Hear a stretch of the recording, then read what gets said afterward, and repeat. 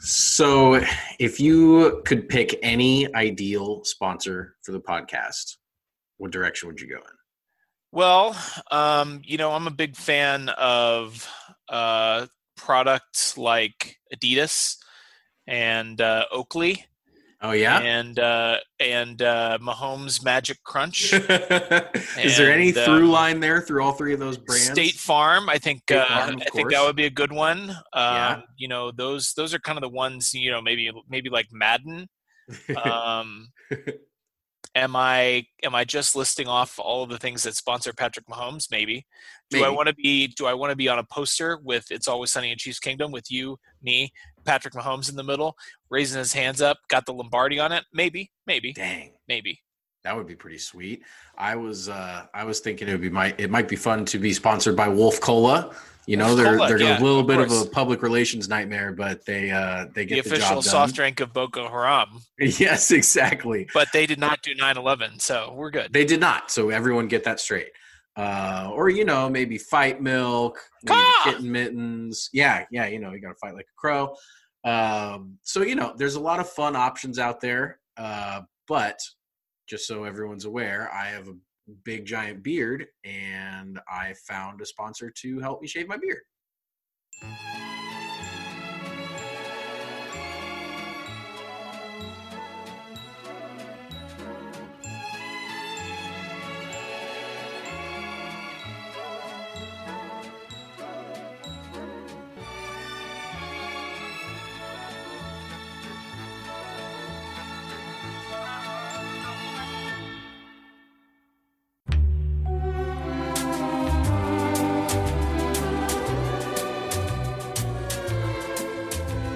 Welcome in to It's Always Sunny in Chiefs Kingdom.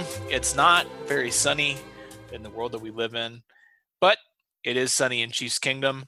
Welcome back. We are going to go through quite a bit this week. We've got some takes on what's going on in the world, kind of the protests, Black Lives Matter, George Floyd, and how that relates to sports and relates to the Chiefs.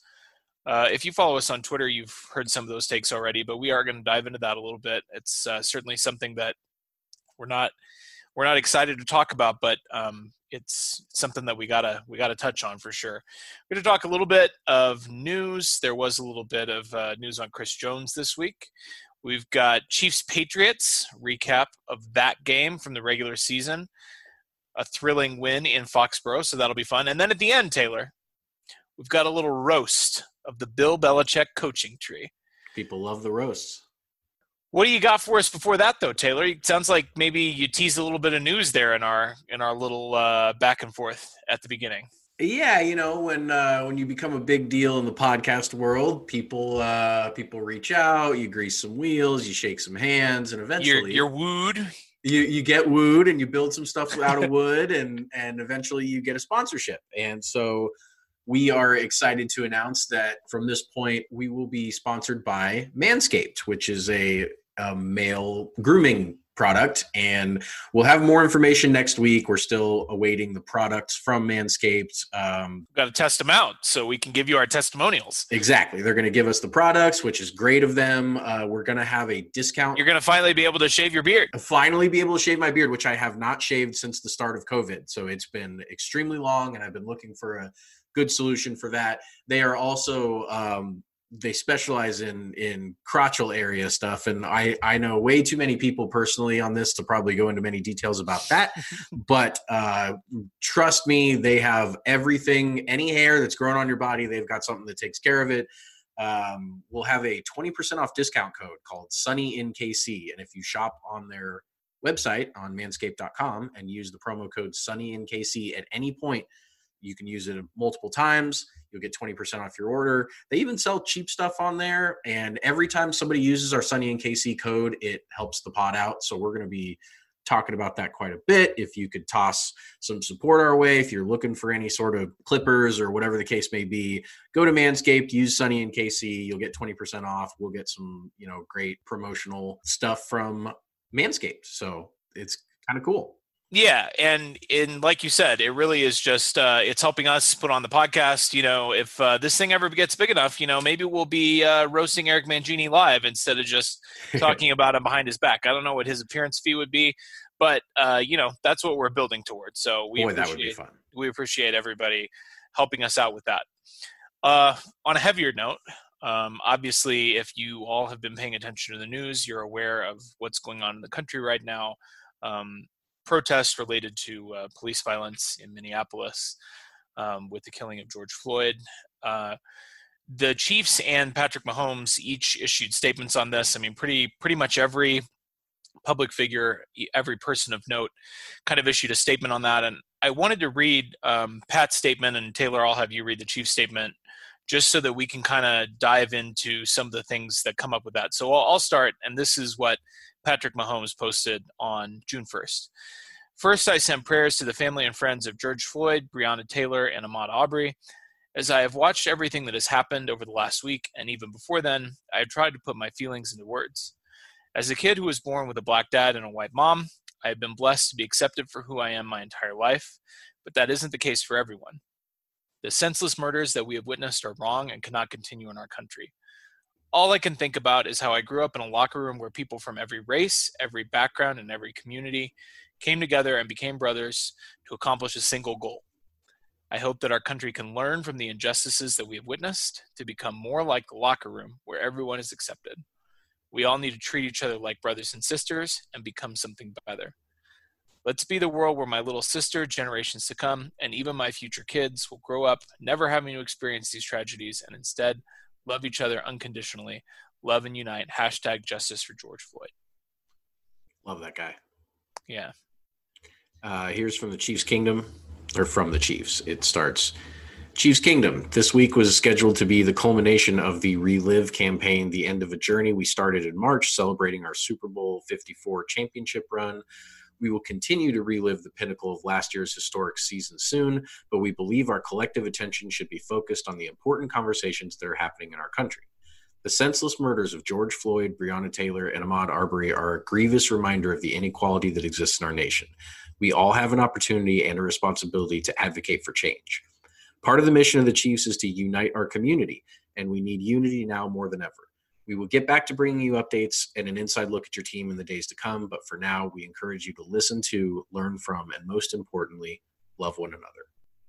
So we got a question from loyal listener All Juice. We're going to need a different name for it than Therez's podcast, but our version of All Juice, Vitamin J, had a reader question for us, which I think is a good prompt for kind of the discussion we're about to have. In these tense and tumultuous times, how are Patrick Mahomes and Andy Reid the answer to the many problems we are facing?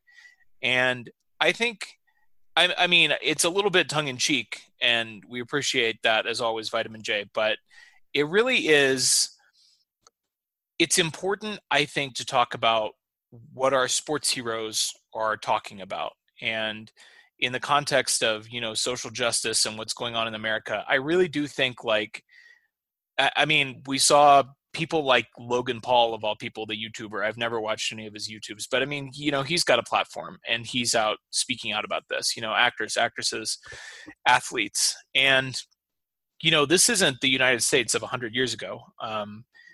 We have the internet now, and it's not, the voices that we hear and that we put stock in and that we listen to aren't necessarily our politicians, and thank God for that. It's not like we're exposed to one or two voices on a national stage. Now everyone with a platform has a voice. And I mean, Patrick, growing up the way that he did, I mean, obviously, his dad was a Major League Baseball player. I mean, he certainly, socioeconomically, certainly, I'm sure had a very comfortable upbringing, but he was raised in a biracial home. And I thought what he had to say was very thoughtful. And I thought really, it's funny because that same day that he posted that, there actually was an article that somebody wrote, trying to capitalize on the hot take culture, asking where are the voices of our black athletes, and in particular our black quarterbacks. And I think like an hour after I saw the link to that, I saw Pat's statement, and I think he just knocked it out of the park. Like, if you're somebody that is struggling with why this is happening, if you find yourself disagreeing with it, I'm not going to tell you how to believe, but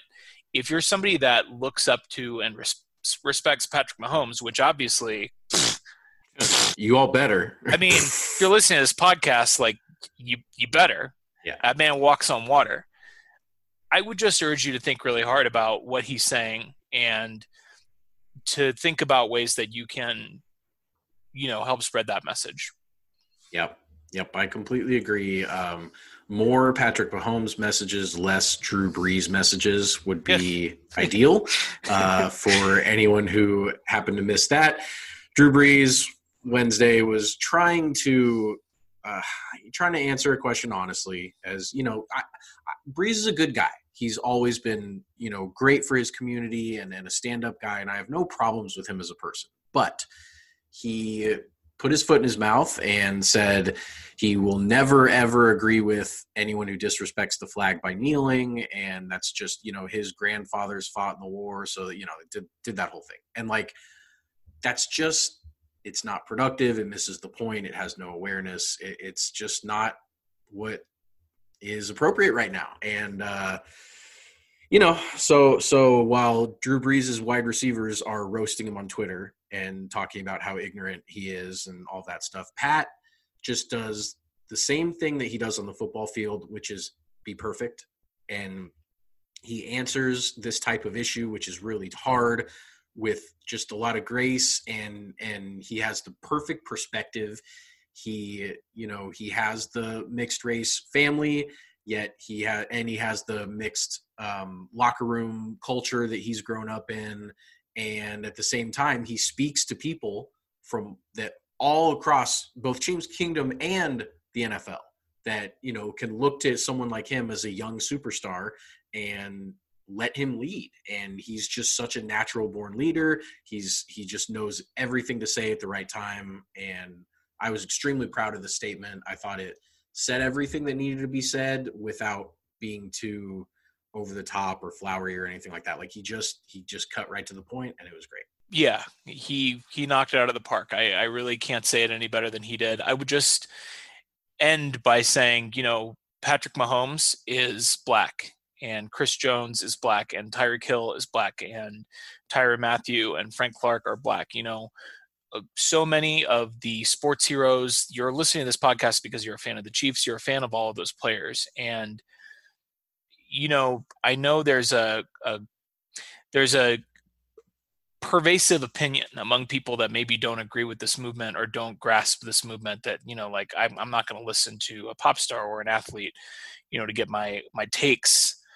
But these are people that you respect for their conduct on the football field. And frankly, I think this locker room, Vitamin J was asking about Pat and Andy. I don't know that Andy's released a statement personally, but if you ever listen to him talk about his locker rooms and, he would never, I don't know that he would ever address this directly as some of the athletes themselves might, but he certainly, he's presided over those locker rooms. And I know he's a person that, that supports their. He's a player's coach. Yeah, he's a player's coach, and he gets it. And I know he's talked about before, what some of these guys have faced, and frankly has a reputation. We talked about it before on this podcast for giving guys second chances that maybe didn't grow up in the best environments. And it's not hard to imagine if things had gone a little bit differently, the world we live in, they could have been dead or in prison because of the society that we live in. And thankfully, instead, they're winning Lombardis for the Chiefs. But we need to think about the people that aren't winning Lombardis for the Chiefs. And yeah, for sure. And thinking about Andy's relationship just with a handful of NFL players that everybody recognizes, like Mike Vick or Shady McCoy or Deshaun Jackson, or any of these people that he has grown a tight knit bond with, you can just tell that he understands them. That he understands them as men, that he understands, he hasn't been through the things that they've been through, but he sympathizes. And he's just a really, he's the same type of guy as Pat, where he won't put his foot in his mouth about something like this. He will speak from the heart. He will say exactly, the type of thing that you would hope your head coach would say about issues like this. And like you said, it was a little tongue in cheek. How are Pat and Andy going to get us through this? But like, they will. They're the types of people, the leaders, the heartfelt, connected leaders that people need to hear from right now. And they're well positioned to do it. And I'm thankful that they are both members of Chiefs Kingdom, and not only members, but the pillars, the foundation of the entire kingdom. I mean, they're Pat and Andy's it. Without those two, we don't have Chiefs Kingdom right now. And it's just, I'm very, very happy that they're on our side. We all appreciate sports as a distraction, and I know there are people that would prefer that we and everybody else stick to sports, but that's not the reality that we live in. Do they stick to their jobs? I mean, I just don't understand the stick to sports narrative. I never have. It's because this is kind of a little bit of our identity on this show, and I don't think I'm going to get a name drop John Elway. When you said Andy was never going to put his foot in his mouth, did you catch what Vic Fangio said? I did. How he didn't think there was racism in the NFL. Racism in the NFL. He had to walk that back today. He did. So, but Vic Fangio and Andy Reid are basically the same age. Yeah. And our head coach would never say something like that, and would never need to walk back something like that, because he knows what he's doing. And so that bodes well for us, both on the field and off. Let's turn the page on this. Obviously a sobering topic, but one that we felt like we had to cover. There was a little bit of news. You want to do our news. House. Okay. So the news this week, and it's been a while since we've done the news drop, which just goes to show you there hasn't been any news. There hasn't been any news for like weeks. Yeah. This barely qualifies, but a couple of little blurbs from the past week. Sam Mellinger reported that the Chiefs were beginning negotiations with Patrick Mahomes, and like I guess they're formally negotiating starting now, which is great. Must be. Yeah. And it would set new precedents. Yeah, right. The contract would. It's gonna be crazy. And then the other kind of big offseason story that we keep bouncing back to is Chris Jones. Ian Rappaport reported that he has not had any conversations with the Chiefs since they placed the franchise tag on him back in March. I think it was March, wasn't it? Yeah, late March. Yep. Mm-hmm. And that he's not participating apparently in the virtual offseason, which Andy had said that they had full participation. And I think Andy was playing a little word game with the people asking that question, because people never directly asked him if Chris Jones was participating. So full participation from the people who were present, which did not include Chris Jones. And so this is starting to become, I don't know, what's your level? What's the DEFCON level at with Chris Jones right now? So I have an optimistic possibility here. My optimistic possibility is that players don't like to do training camp and off-season workouts. And I mean, it's not necessarily a joy for veterans is what I mean. You see all the time how guys try and get out of it. And I think there's a chance, however slight maybe, that the Chiefs are throwing Chris Jones a bone and saying, hey, let's just forget about the contract for a second. You chill this offseason. You don't have to come, and then maybe we can extend you after. I don't know. It seems maybe a little sunshine and roses, but I think that he wants to be a Chief and they want him to be a Chief. And if they haven't talked about it, I would think that it's because both sides have an understanding. But that's kind of I'm trying to fit a round peg into a square hole here and try to figure out how it could be a possibility that the second highest Pro Football Focus graded pass rusher last year in all of the NFL hasn't even had a conversation with the Chiefs after they franchise tagged him. It just doesn't really I have better faith in the front office than that. I am a little concerned. And yeah, I mean, I'm concerned. Yes. He went on Cowherd after they placed a franchise tag on him. And he was not super happy. Not happy. And apparently they have not talked since then, which is a little bit concerning. But, I think it's got to be a really tough situation for the Chiefs to kind of walk, because obviously they had to do some cap jujitsu to get where they are now, which is They have enough money to sign their draft class. They've got their rainy day fund for the season, which we know they like to do. And that allows them, to make pickups like Mike Pennell last year, like Terrell Suggs, who both ended up being, pretty important pickups down the stretch, Steven Wisniewski. You got to have a little bit of extra money in the tank. They could still free some cap space up, but I wonder if, this to me, the question now is, if they're going to, they can either sign Pat and sign Chris Jones, in which case they can reduce Chris Jones's cap hit at least, because it won't be the franchise tag number, which I think is 17 million. 16.4. Yeah. So they could reduce his cap number, and Pat's is going to go up as soon as he signs his extension, because he's going to have a huge signing bonus, and his salary for this year will go up as soon as he signs his extension, and everybody expects that to happen. So I'm actually not even certain. I think I read somewhere that if the Chiefs were to sign Pat to an extension with Chris Jones on the franchise tag, like, they can't do it. Like, I don't think it's possible for them to, just the nature, the length, and the size of Pat Mahomes' contract is going to, they're going to have to find some money if they want to get that done this offseason. I think it's possible that they could, like, basically agree in principle and then not sign Pat until next year. But I don't think they want to do that because obviously he's the most important athlete in the history of Kansas City sports. They want to get him locked up.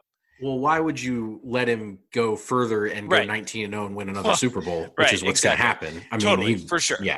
Yeah, for sure. So that doesn't make a whole lot of sense. But, from Chris Jones's perspective, honestly, playing on the franchise tag is not a bad deal. I can see why pre-COVID he would have been pretty pissed off about that. And make no mistake, when the Chiefs franchise tagged him, this was right when this was all getting started, right? Like, we didn't – it wasn't – everything wasn't locked down. They couldn't possibly have foreseen this happening, right?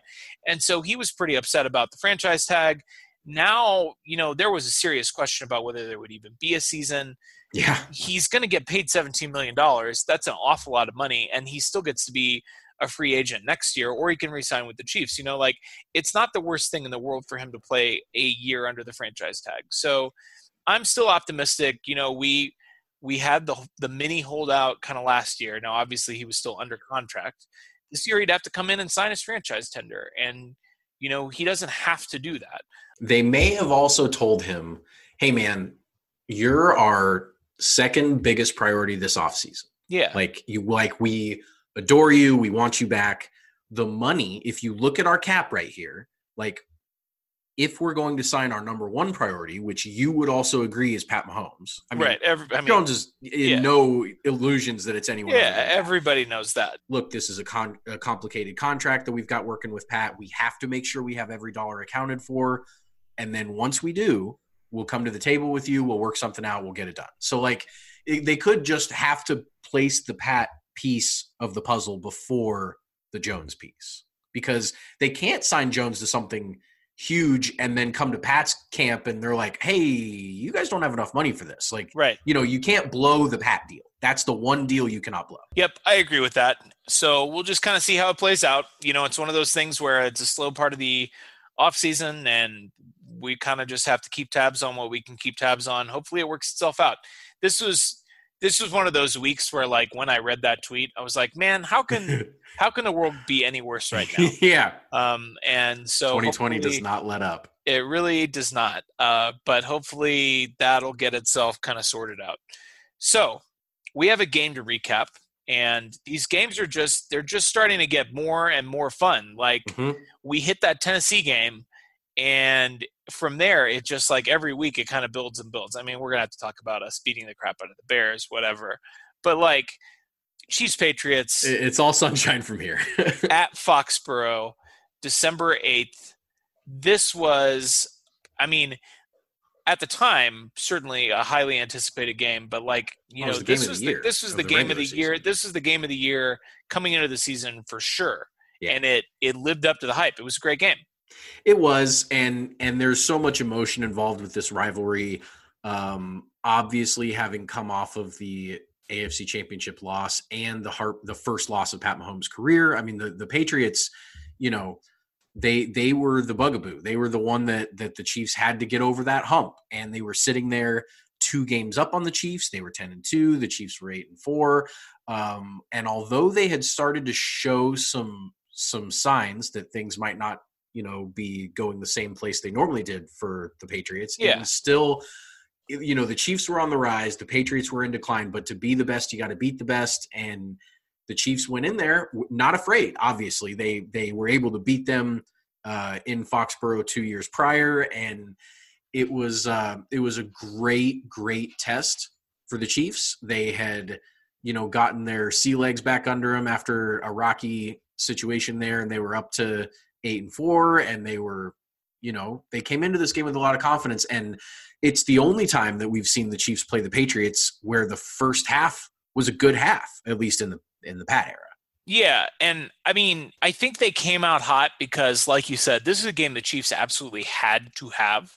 Like, there literally was, so the Patriots started off 8-0, and then they came into this game, like you mentioned, 10-2. So they had lost to the Ravens, and they had just lost to the Texans the week before. But they were up 2 games on the Chiefs with, 4 to play after this game.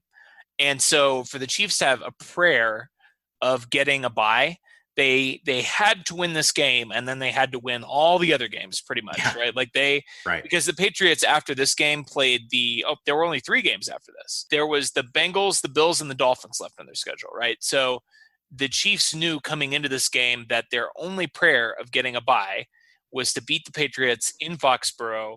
They had already lost to them, obviously, in week 5. The belly of the beast. 43-40. Then losing the game at Arrowhead in overtime because Dee Ford couldn't line up on sides. And you're right. They came out and they scored 20 points in the first half. And honestly, that was even a little bit underwhelming considering how well they moved the ball and considering that Pat threw an interception, considering that Pat hurt his hand almost immediately. Yep. And didn't have the same touch that we normally see on his ball. Yeah, he nicked it up on a sack early on. He started this game 0-for-4, which is the first time that he started a game 0-for-4 with a pick. It's the first opening drive interception of his career.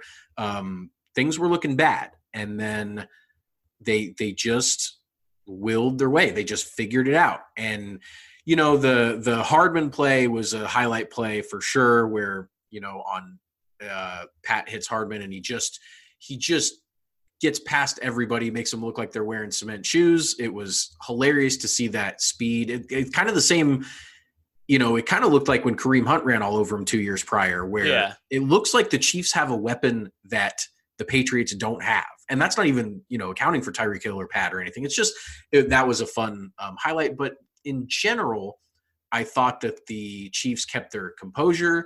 They kept, there was a lot of adversity early. They gave up some third down penalties on the opening drive to the Patriots, and then they hit a flea flicker touchdown. Yeah. And you just figure, here we go. And then the Chiefs go 3 and out.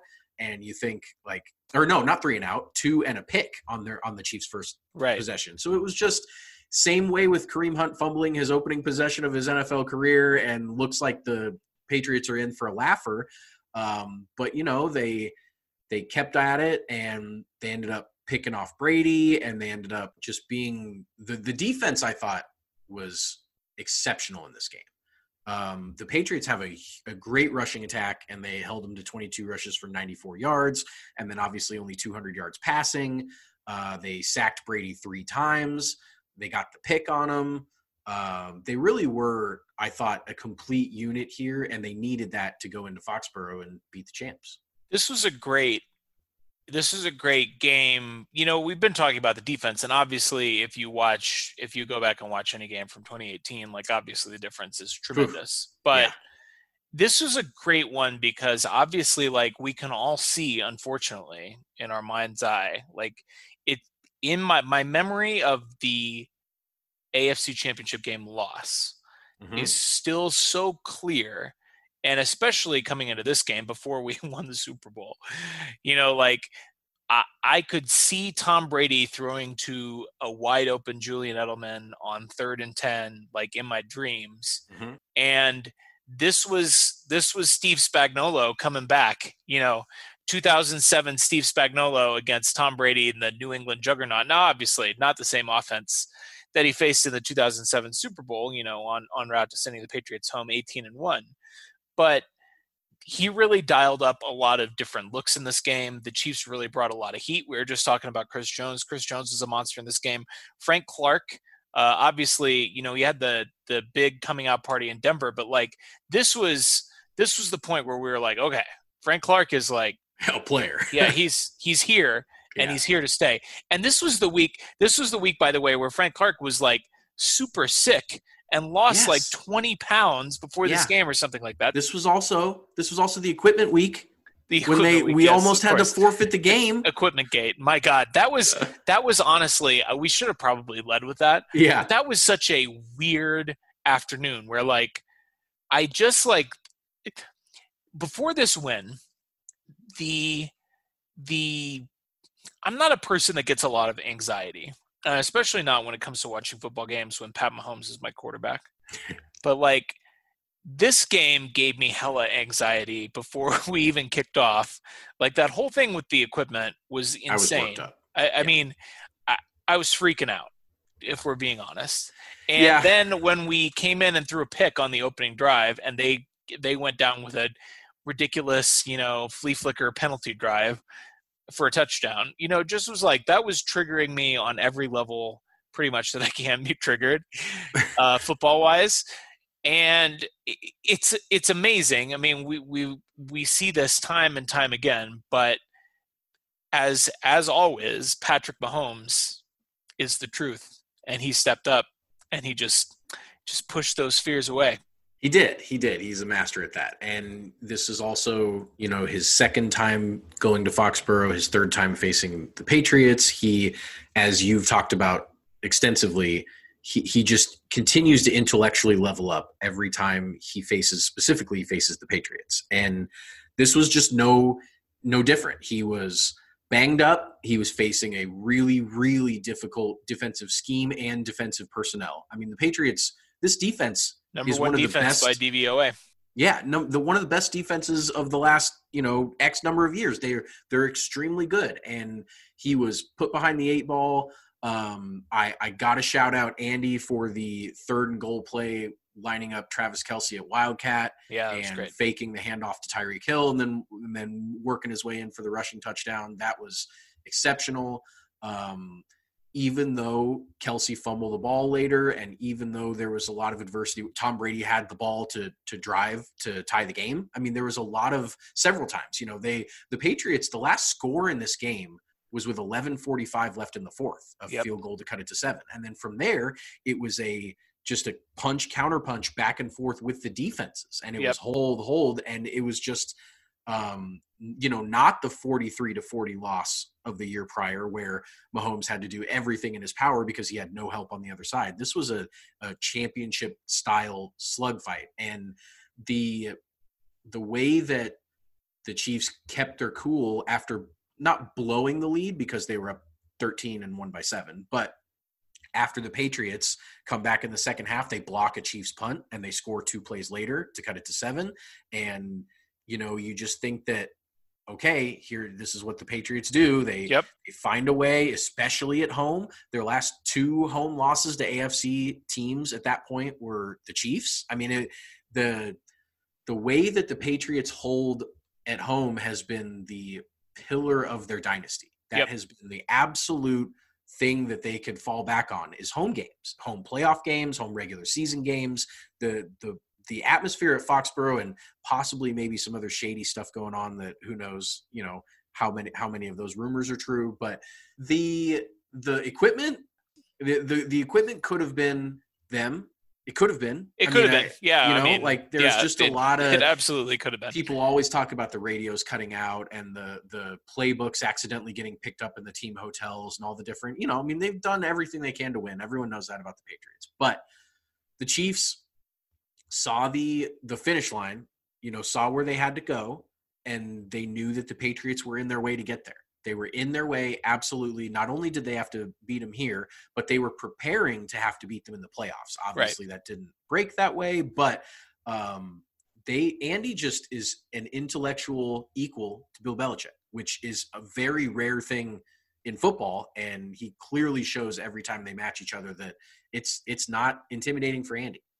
What I love about this game is, when the Chiefs went to New England and lost in 2018, I think either Mitch Holthus or BJ Kissel made this observation. I think it was Mitch after the game, which was, if the Chiefs had gone to Foxborough in 2018 and played a perfect game and had lost by 3 points, then they would have been kind of discouraged by that because, you gave them your best shot and still wasn't good enough. But the fact that they didn't play that well in that game and really played quite poorly in the first half of that game, and then they were down 15. Ended up losing only because they didn't have the ball last. That's very encouraging. And then what was so encouraging about this game was not just the fact that the Chiefs won. The Chiefs didn't play their best game in this game. No. And when you can go to New England, play in some ways a pretty sloppy game. I mean, not talk about those penalties. Yeah, not sloppy. We'll get to the penalties. But, Mahomes was injured, and the Chiefs really could not move the ball in the second half, really at all. And they still won the game. And honestly, it ended up being close. I mean, it came down to the final possession or the final play. But even if the Patriots had gotten it into the end zone there, they still have to kick the extra point, and the Chiefs still have the opportunity potentially to go down and kick a game-winning field goal with overtime. Time left in regulation or overtime. So the fact that the Chiefs came in and didn't play their best game and still beat the Patriots in Foxborough was tremendously telling. And I wanted to circle back to what you were saying. And we have to get into the penalties. We have to talk about the penalties. But I just wanted to, you're talking about this defense, right? And this Patriots defense was exceptionally smart and really well coached and very versatile. And Belichick's, a wizard. But the big plays in this game are what kind of exposed the big difference between the Chiefs and the Patriots. Like you mentioned how McColl looked, when he ran away from the Patriots defenders into the end zone, and how he looked like Kareem, or he looked like Tyreek on the game-tying touchdown in 2018, where he goes up for it, it comes down, twists, and then he just runs away from him. Yep. Like what was extraordinary about that was you just, and the Patriots talk about this, Belichick talks about this, in interviews, to the extent that he gives anything interesting in interviews. But the Chiefs beat the Patriots in some ways just with raw physical ability. Your defense may be expertly coached and it may be in the right place at the right time, but when you have just absolute freak speed and freak athletes, sometimes they're just going to beat you no matter how smart you play, no matter how well you call your coverages. Sometimes you're just going to get, as soon as he caught the ball, he was going to score. There was nobody that was going to catch him. No. He has so much burst and speed, and it was the same way with Tyreek, the same way with Kareem. That's fun. That was fun. It was. The Chiefs matching up with the Patriots is something that I guess going into the Pat Mahomes era, I wasn't quite sure if that would excite me or not because of how terrifying that dynasty has been. But these are the games. These are the ones that get me the most hyped about the Chiefs and the most, just emotional and excited. And I mean, the Patriots are it. And it is sad that this is the last they were it. Chiefs meeting with Tom Brady and the Patriots. No matter what happens from this point forward, nothing, not even, Chiefs versus Brady and the Bucks or Chiefs versus Stidham and the Patriots, nothing is going to match what this was. I mean, this was tons of fun since, basically since Andy got here, since about 14. And I'm going to miss that for sure. Let's talk about these penalties because something that I've noticed, Taylor, as we start to recap the stretch run where the Chiefs did not lose until, well, they still haven't lost. No, I was going to say until the Super Bowl, but they won that too. So we're sitting pretty. But what's so funny about what we're about to go through? We just roasted Raiders fans last week for complaining about the refereeing in a game that they lost by 31 points. Right.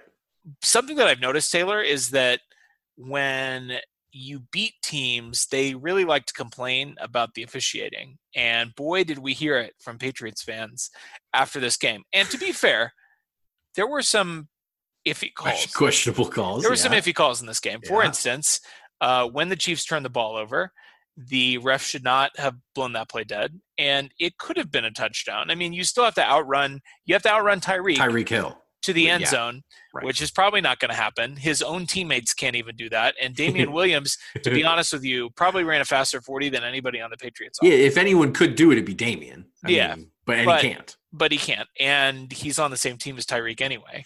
You gotta outrun Tyreek to the end zone. So maybe you get into the end zone there if the refs don't blow it dead. Guess what? You still had the opportunity to go down and score. Okay, so N'Keal Harry, he did not step out, and the Patriots got a little bit screwed there because they burned their timeouts and they couldn't really challenge it. Didn't they challenge twice? They did. They challenged once on the Kelsey fumble and once on a Sammy Watkins first down that they lost on the challenge. Yes. And when you blow your challenges and then a play comes up later, like that's the rub. That's how the NFL goes. That's how it goes. And, when you burn your challenges, you are trusting the referees to get it right every time. And we know that's not going to happen. It's the NFL. But even on that play, number one, there was a penalty that wasn't called. Edelman totally threw an illegal block on that play, which should have backed it up. But even then, they kicked a field goal, Taylor, and that's 3 points. So if they got into the end zone, that would have been 7 points. That's a difference of 4 points. The Chiefs won this game by 7 points. Wait, let me write this down. Hold on. Let's just check the math out here. Guess what? If they had gotten a touchdown on that drive, and you don't get 2 touchdowns on one drive, you either get the fumble return or you get the N'Keal Harry touchdown. Yeah. You only get one of the two of those, and it still ends up being a 20-20 or a 24-20 final score. Plus, Taylor, let's talk about the penalties that were called in this game, okay? You want to complain. You want to say – so the Patriots fans literally said that the refs handed us this game. I'm just going to read you the penalty yardage in this game, and you tell me what your conclusions are. The Chiefs were called for 10 penalties for 136 penalty yards. And the Patriots were called for 5 penalties for 25 yards. Jeez. That is a difference of 111 yards on penalties alone, okay? Significant. The Chiefs also turned the ball over twice in this game, and the Patriots only turned it over once. So maybe it wasn't the refs. And let's not forget that Austin Ryder, and I put this in air quotes, blindside block, which was the worst penalty of the whole game on either side. I mean, it was an absolute, and Romo roasted him for it. And I mean, that was, now here's the difference. Ryder gets called for a blindside block. It's now 2nd and 25. How do the Chiefs respond? They hit McCole Hardman for a 48-yard touchdown. That's what, and again, Romo hammered this point. He said, teams do not come back from 2nd and 25. No. That is a death knell for most offenses in the NFL. It certainly is for the Patriots. It certainly is for everybody, but yes, including the Patriots. And the Chiefs, their superpower is converting those do or die situations with extreme success. And that was just another example where if the Chiefs didn't have the talent to overcome a penalty like that, we could have gone back. If the Chiefs lose this game by 3, I'm seeing that blindside block call in my nightmares. I mean, that's a horrible. You're talking about Ryder. Yeah. Not even the Edelman non-call. Yes, yeah, exactly. Right. I mean, it's the way that, losers complain about the refs, like you said. And yes, everyone understands that the referees are not perfect and that they screw up plays throughout the NFL or throughout a game. That's just something else you have to overcome. That's what that is. It's not a excuse. It's like saying, "Oh, my opponent played really well and that's why I lost." Like, you just gotta suck it up. And fortunately, this was just such a cathartic win.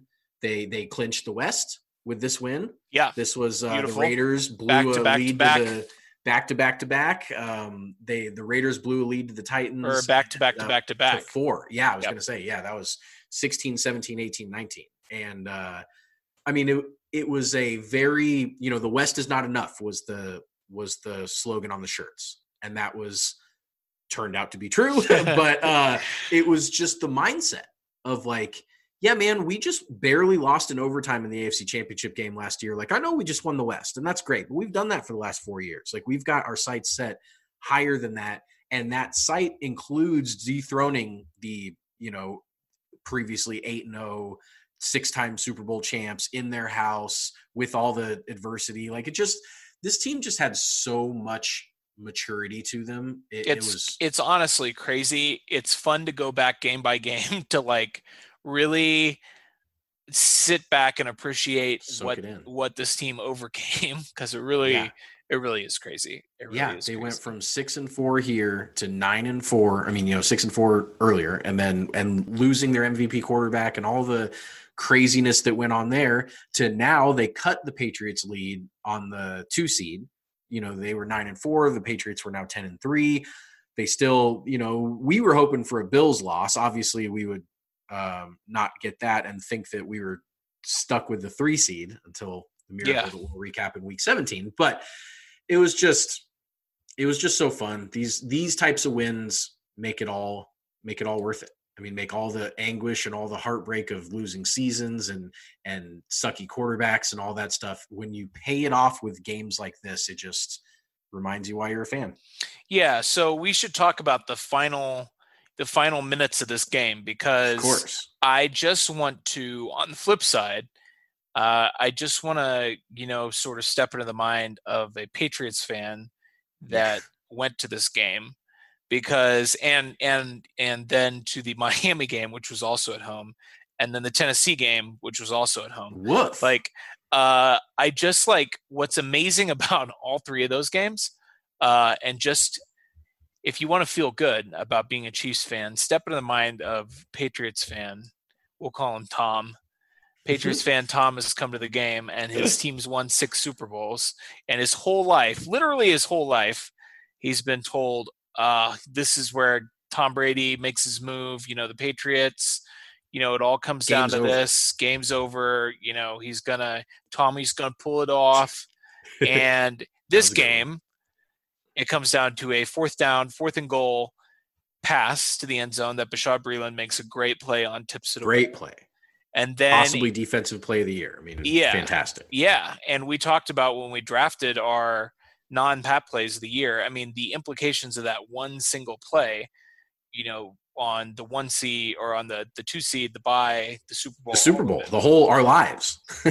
But you came to this game, you watched the Patriots drive down 4th and goal. You're thinking, Tommy's going to pull it off. The Patriots are going to win. And then he didn't pull it off.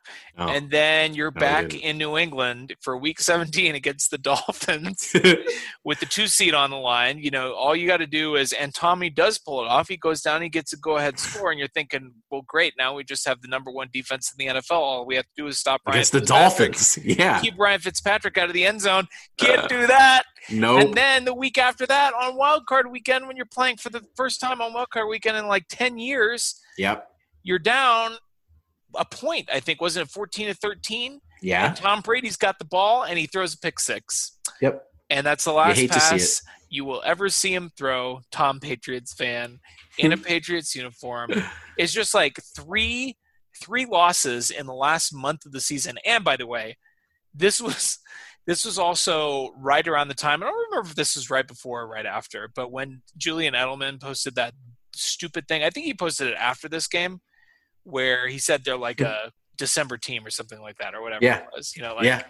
It's like, okay, count us out. I dare you. And they were doing their usual nobody believes in us, like we're still here, etc. Like all their stupid slogans and whatever. You lost, we won. Get over it. We're the new dynasty. Suck it, Patriots fans. It's beautiful. So we're gonna close this out with we're just gonna keep rolling, because who doesn't love dumping on the Patriots? It's a great week for it. We asked for submissions so we haven't done a roast in a while. If you're new to the podcast, go back and check out our roast episodes. Taylor very graciously turned our very first episode, where we did a John Elway roast, into its own episode. So you can go back to the page. You can just click on the Gang Roast John Elway. You should listen to the whole episode. But the roast, you can just get that in its own segment. Digestible form, yeah. We also roasted Derek Carr, who, frankly, we could probably roast again. I mean, he's getting a little Raiders fans. They're kind of starting to rise up again, so maybe we'll have to put him down again. But you go check that out as well. This has been a while. It's been a while since we've done a roast, but the idea behind this is we're going to take, something that Chiefs fans hate, and we're going to roast it. And so we got a lot of requests for the Patriots, and we got a lot of requests for Bill Belichick. And those of you who know me, who follow me on Twitter, I'm actually a huge fan of Bill Belichick. I think he's amazing. He's the greatest coach of all time. I have a tremendous amount of respect for him. I understand that he has cheated and that he's definitely extremely shady, but he's also an incredible genius. And I would never roast him because I secretly love him. You know who he's like? He's like Barry Bonds. Yeah, a little bit. Yeah. He's kind of he's got a dark, kind of. Purists have that thing that he cheated, but also he's the greatest that's ever done it. Yeah, you just can't argue with the results, right? You just can't. So what we did instead, somebody suggested Eric Mancini, and that gave us an idea to just maybe expand to the whole Belichick coaching tree. So we'll go through, we picked out some guys to dump on. It's not going to be, we're not going to spend 20 minutes on each guy. We could, and we might. And we probably will. But we're going to try to keep it short. But we're going to go through. So we started off with Nick Saban. I was given the job of roasting Nick Saban, and I'm just going to tell you my heart's not in it.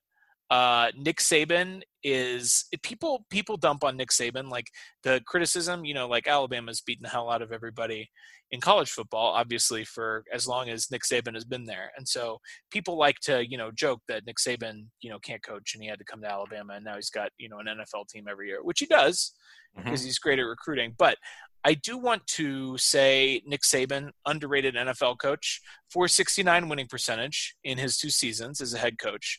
He took over a 4-12 Miami team and went 9-7 the following year. His quarterback, by the way, one of his quarterbacks was Sage Rosenfels.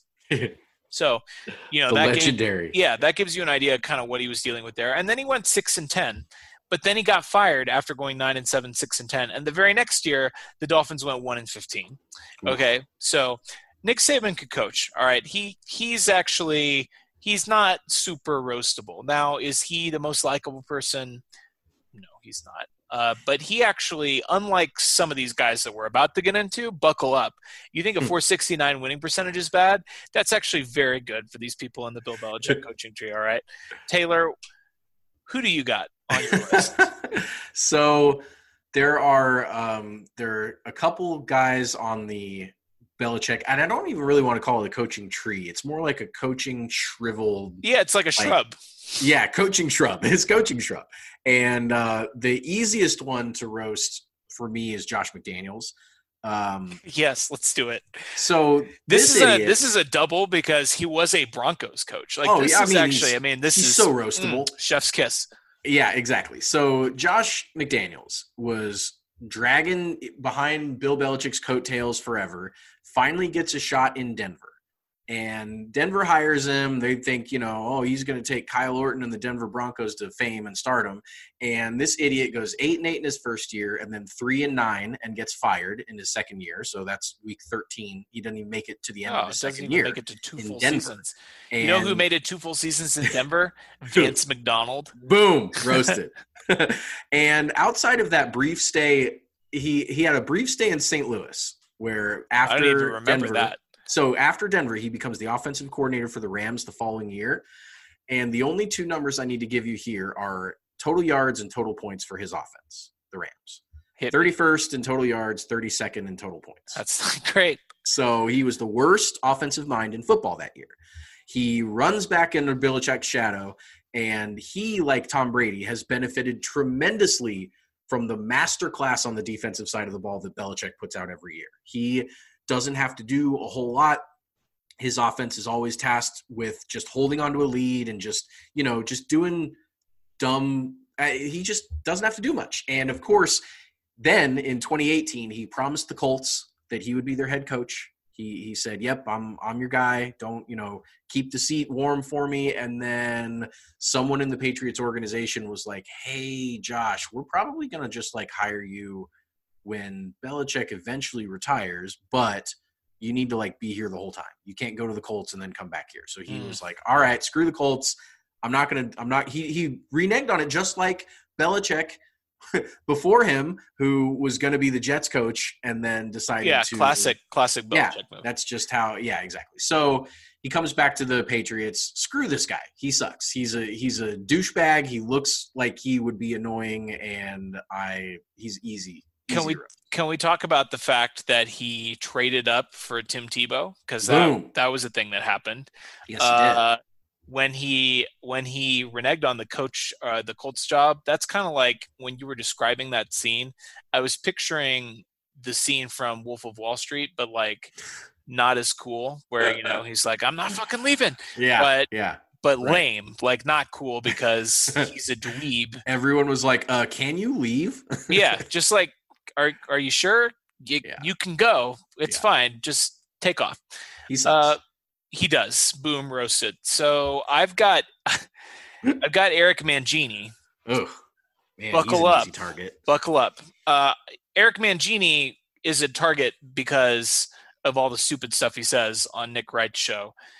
The guy we're going on 9 years now since he last had a head coaching job, and 5 years since he last had an assistant coaching job. Jeez, why do we even care what he says on that show? We don't. He doesn't even have his own show. He's like the guy that they bring in for Nick Wright to roast on a regular basis. He's literally only there to get dominated. He's the Washington Sentinels. Yeah, he is by Nick Wright, and we all are very familiar with this Patrick Mahomes takes. I'm not going to denigrate this podcast by repeating any of the things that he said. I would edit it out anyway. You all know what he said. And obviously it's ridiculous. And it just goes to show what a pea brain he has for his football mind. But Eric Mangini started off, this is great. So whereas Josh McDaniels, a lot of these guys have, some background in football. I'm sure he played football. He went to Wesleyan, which is where Belichick went to. So I think that's kind of where this all started. But he started off as a ball boy for the Browns. Mm-hmm. So he was a 20-something ball boy, which okay. Nerd. So then Belichick promoted him to be a PR intern. And then after that, he became an offensive assistant. So he learned literally everything that Eric Mangini knows about football, like what is a football, he learned from Bill Belichick, right? And he only ever coached on former Bill Belichick teams, which is hilarious. The Jets, which technically, Bill Belichick was the coach of the Jets for a day, but the Jets and the Browns. You thought that Nick Saban's 469 nice winning percentage was bad. Well, Eric Mangini's winning percentage is 413. Oh, no. And that's not even the worst one on this list, but it's still bad. 33-47. One playoff appearance in his very first year as a head coach. He went 10-6 with the Jets, and he lost to the Patriots 37-16. All right. Eric Mangini is so worthless, Taylor, that after he got fired from the Browns in 2011, he has had precisely one NFL job since then. In 9 years, he was a defensive coordinator, and he had a host of other titles. It was sort of like he was the ball boy for the Niners in 2015, and then somehow by the end of the year, he ended up being the defensive coordinator, which I'm not exactly sure. I read this on Wikipedia, but I still am not sure exactly how it happened. Is he like Ruben Amaro, who went from GM to first base coach? Yeah, basically. Ruben Amaro. Yeah, he totally Ruben Amaro did. He went from head coach to first base coach to defensive coordinator to fired and getting roasted by Nick Wright on the reg. Daily. He's basically so if there's a player comp for Eric Mangini, between players and coaches, he's basically the David Carr of former Patriots assistants, right? His NFL career sucked. It was a total joke. Horrible. And now his sole purpose in life is to talk about how great everybody around him was. All he can do is talk about the Patriot way. Bill Belichick's a genius, which he is. But no thanks to Mangini. Bill Belichick hates Eric Mangini and clearly knows that the guy is a dumbass. To be honest with you, I kind of think that I just am realizing as I'm speaking that this Eric Mangini thing was just a long con the whole time. Bill Belichick's hey, I'm going to try and teach this ball boy football. He's going to get hired as the coach of the Jets, and I'm going to beat his ass for 3 years until the Jets fire him. And then he's going to go to the Browns, who are also in the AFC, and I'm going to beat his ass there. This was – man. There are a lot of long cons by Bill Belichick. This Eric Mangini is his greatest long con, right? He's what if what can I do to get a ball boy hired as a head coach of a division rival? And he did it. That's why Belichick is the GOAT. He is. Do you remember when Mangini was fired and Belichick actually changed the locks on the offices at Gillette Stadium? So he couldn't even get back in to retrieve his stuff? He's cold-blooded, man. And he is cold-blooded. That's why Belichick is awesome and Eric Mangini sucks. Who's the next guy on your list? So the next guy on my list is so bad at coaching that his NFL coaching record is actually 0-0 as a head coach. So we are talking about one Mr. Charlie Weis. All right. Yes, great. Has 2 local ties to both Kansas City and Lawrence, Kansas. So he was with Belichick briefly in 1990 on the Giants, and then Belichick kind of moved on for a little bit, and he joined his staff again in 96 and was with him on the Jets and Patriots as offensive coordinator. 2004, which was his last year with New England, was actually his first good year offensive coordinating New England. He was 4th in scoring and 7th in total yards, which were both his best during his time with the Patriots. So he peaked, and he peaked hard and he peaked early. And then he parlayed that into the Notre Dame head coaching gig where he pretty much peed down his leg. He went his first 2 years, he was 19-6, but he lost 2 big time bowl games and got crushed in them. He lost like 41-14 to LSU. And he was big game. Charlie was terrible. And then he followed that up by not even being good in the regular season and went 16-21 over his next 3 years and was canned. So he was then hired to be the offensive coordinator for the 2010 Chieftriots, for lack of a better term. Scott Pioli was trying to recreate that New England magic, but he didn't have the most important piece, Bill Belichick, but he brought in Matt Castle and Romeo Crennel, and who I'll get to in a second. Mike Vrabel and I almost said Eric Mangini, and obviously Charlie Weis. I mean, so he was trying to get the band back together, but they were all the crappy members of the band. Yeah. And they didn't. Now, they did have this 2010 Chiefs team was probably the best non-Belichick accomplishment for both Charlie Weis and Romeo Crennel. They went 10-6 with no playoff victory. So if 10-6 with no playoffs is the feather in your cap, then you're still not very good. Your cap is made out of crappy feathers. And after losing a playoff game by only scoring 7 points against the Ravens as the offensive coordinator, Charlie Weis parlayed his NFL offensive coordinator coaching gig into becoming the Florida Gators offensive coordinator. So yeah, great. So he went from the NFL offensive coordinator to going down to college and not even getting a head coaching gig down there. He was only there for a year and he quit and joined KU. So he comes to Kansas. He's got this 5-star recruit, Dane Christ. He sucks. He's terrible. He's got another 5-star recruit, Jake Heaps, who he got him to transfer over. He sucks. He's terrible. He goes 6-22. KU literally pays him to go away after the 2014 season. They continue to pay him 2 years after his KU tenure is up just to not coach them, literally just to go away. And that was his last coaching opportunity to date. Charlie Weis sucks. He was always really kind of had the Belichick attitude towards the media, but without any of the reason, any of the winning, any of the reason people tolerated it. He would give non-answers and be all just, he sucks. Charlie Weis sucks. He sucks. Boom, roasted. I have Matt Patricia. Nice. Who you may know was the pencil for a laminated sheet, which I guess we can start there. Like, the sheet's laminated. How are you going to write on it with a pencil? That doesn't make any sense. So unless he's John Wick, which we know he's not, there's no use for him to have a pencil. I remember him saying something about he likes the look. He doesn't write with it. It's he wears it as a fashion statement. Okay. He's an idiot. All right. So Matt Patricia, you may know, is like a rocket scientist. They talk about it all the time on your television broadcasts. It's one of their favorite little broadcast memes.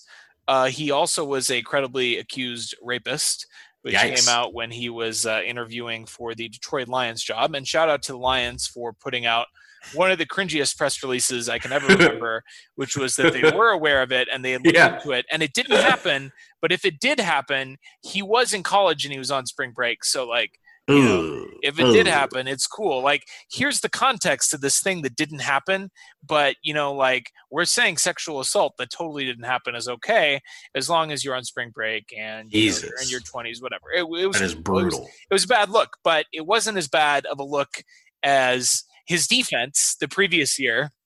So Matt Patricia presided over the Patriots defense for quite some time. He's another one of those guys that sort of came up through the Belichick ranks. He coached defense, he coached offense, et cetera, et cetera. I'm sure there's a great deal of switching back and forth. And so he became the Patriots, you know, defensive play caller. Now, we'll probably never get a peek behind the Iron Curtain completely as to like what that really means to be the Patriots defensive play caller. We all know that Bill Belichick really runs the Patriots defense. And Matt Patricia, when he was hired so Matt Patricia was in the hunt for the Lions job and the Giants job. And when you think about two of the most moribund franchises, you know, the Giants, they certainly have a history, a past. They are 4-1 in the Super Bowl, although don't they have a 0-0 point differential? Didn't we decide that the other day? Fun fact about the Giants, 4-1 in the Super Bowl, despite not outscoring their opponents in the Super Bowl. Matt Patricia's last tenure, his last year in New England, he presided over a defense that ranked 31st in DVOA and then gave up 41 points and 538 total yards to Nick Foles in the Super Bowl, going 10 of 16 on third down and 2 of 2 on fourth down. Didn't really ever get a stop on Nick Foles in the Super Bowl, Big Dick Nick, allowing a record. Now, the Patriots had a hand in this as well, but that game set a record for most total yards in a game. The backup quarterback for the Eagles dropped 538 yards on him, 41 points on him. Philly and special. The Lions said, okay, let's bring this guy in. We're interested. Then they got into the interview room, and I guess they found out that he was once indicted for sexual assault. And they were like, this seems like our guy. And all he's done since is win at a winning percentage clip. Now, you said 469. You said Nick Saban, that guy was a terrible NFL head coach. Okay, 469 winning percentage, that sucks. And then we hit Eric Mangini and his 413. You're like, man, that's terrible. How low can we go? And then we hit Josh McDaniels and his 393. All right. Matt Patricia's NFL winning percentage is 297. Oh, no. So we're just spiraling down into a drain at the bottom of the toilet here. That's Matt Patricia. Boom roasted. Yikes. That's rough. It's bad. It's not good. It doesn't get better. Let me tell you that. I mentioned this guy earlier, Romeo Crennel. A lot of Chiefs fans, former Chiefs head coach. A lot of people have memories of Romeo. His days with Belichick. I do have memories. Yeah, there are memories. There are certainly memories. Trauma tends to do that, tends to burn into your brain. And these are nothing but traumatic memories for Chiefs fans. Romeo's days with Belichick go back to 1981. So a long time. He was a member of that Bill Parcells staff with Belichick on the Giants. And then when Bill took that Cleveland job in 90, they didn't link back up again until 96 when Romeo kind of came back onto that coaching staff. And he eventually took a Browns head coaching gig in 2005. So he followed the same path that all these guys seem to follow, which is, latch onto Bill for a while and then try and coach the Browns or the Jets. The Browns or the Jets. And be really bad at it. So he went 24-40 before being fired from the Browns, which, they're the Browns. So actually I read 24-40 and I was like, oh, okay. But it's not good. It's not good at all. Still one of the best Browns head coaches of the last 20 years. Probably, yes. Right? Which is a extremely low bar. And then as mentioned earlier, he got the defensive coordinator gig in KC for the Patriots. And after Todd Haley was let go, he was promoted. He took over, and it was just not good, man. It was not good in any way. He went 2-14 in 2012. He oversaw what is probably pretty easily the worst season in Chiefs history. Obviously not. We did beat the Packers, though. We did beat the Packers that year, who were undefeated, but obviously he didn't have anything to do with this, but he was in charge during the Jovan Belcher suicide, murder suicide. Yeah. The Chiefs cleaned house. They brought in Andy, and the rest was history there. Romeo's final 2 years with Bill were good defensive seasons, finishing 7th and 9th in total yards and 1st and 2nd in total points allowed. He was good his final 2 years with Bill. And then he went to the Browns, and here are his yards allowed ranks with the Browns and the Chiefs. So that was the next 9 seasons after the Patriots. He ranked 16th, 27th, 30th, 26th, 14th, 11th, 20th, and 20th. So his average there in yards allowed was 17th. And then here's the same years for points allowed.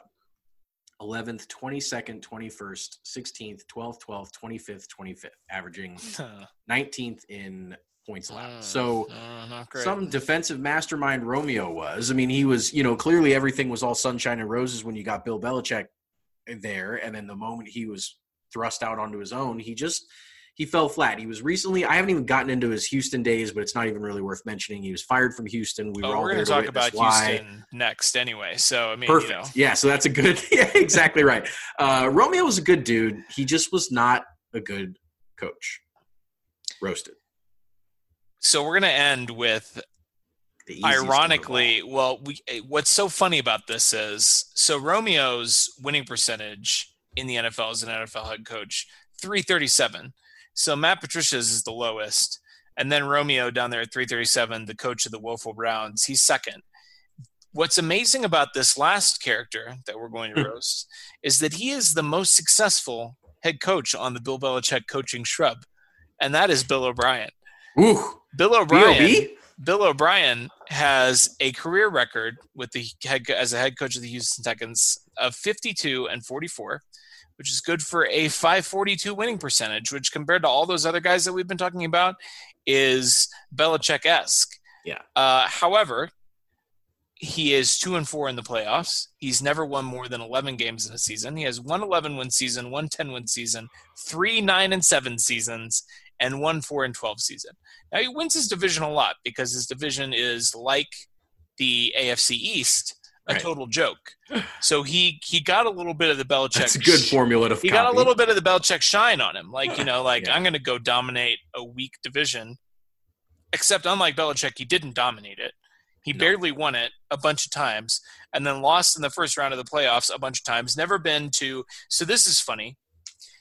Since Bill O'Brien has been hired as the head coach of the Houston Texans, the Texans have finished first in their division. Let's see, 4 times. 4 times in 6 seasons. Pretty good. They also have a second place and a third place finish. However, in the 6 years that Bill O'Brien has been coaching the Houston Texans, the Texans are the only team in their division not to make an AFC championship game.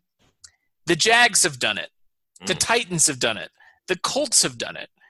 And the Texans have not. Scooby-Doo did it. Scooby-Doo did it. The Ghostbusters did it. But Bill O'Brien has not done it. He just gets his team to the playoffs and immediately loses. This is a man that blew a 24-0 lead to the Chiefs. This is a man that traded DeAndre Hopkins.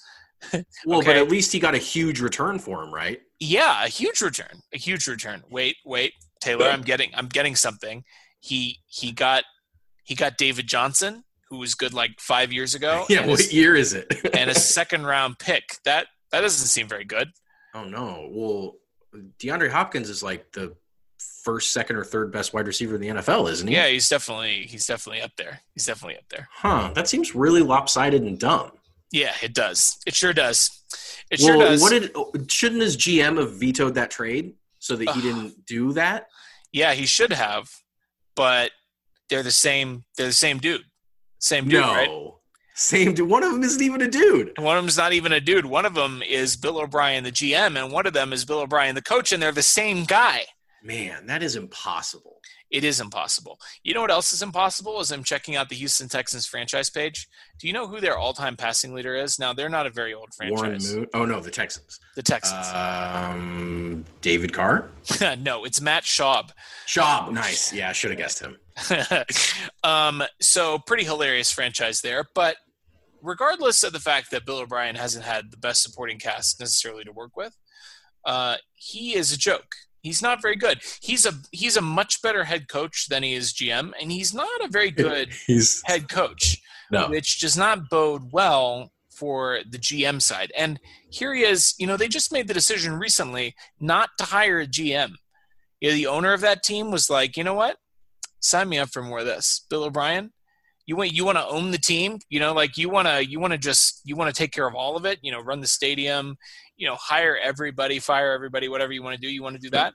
And of course, Bill O'Brien, he would say, yeah. He'd say yeah to that. He'd be like, hell yeah. He in his own mind, he thinks he's the best coach. He would say, dude, you are going to love it. He's just such a joke. He's the number one joke in the NFL. He is. He's the easiest laughing stock. He's just very, very – his football decisions have been so obviously poor that even the most casual observer would look at his various moves. He brings in Laremy Tunsil from Miami, pays an absolute fortune for him, and he blows the contract negotiation. Now it comes they don't up at the extend end of the him. year. They don't extend him. So Laremy Tunsil's sitting there going, you guys know that you just paid 2 first-round picks for me, right? You know that if you don't extend me, I have all of the power here. And Bill's like, no, I have all the power because I'm the coach and the GM. I'm the coach and the GM, dummy. He's a complete meathead. He's a complete meathead. It's a great way to describe him. He took over after the Joe Paterno situation in Penn State. That was between the Patriots and the Texans. That was what he got up to. And it just seems like he felt like he was God's gift to football because he, got handed this sweet gig by the Patriots. They won a bunch while he was there, even though he wasn't involved. He was the wide receivers coach and the quarterbacks coach while he was in New England, and then was the OC for 1 year, and Penn State hired him. So he took over for, a complete disaster in Penn State, only lasted 2 years there, and then comes to Houston. So he doesn't really have any idea what he's doing. He kind of lucked into some talent with J.J. Watt and Deshaun Watson and some of that. He's got some decent pieces in Houston. He just has no idea what to do with them, and they all hate him. I think I might have figured it out, Taylor. So you were mentioning the Penn State situation, and it's pretty easy to look good at your job when you are replacing a disgrace enabler of child rapists. When you come in and the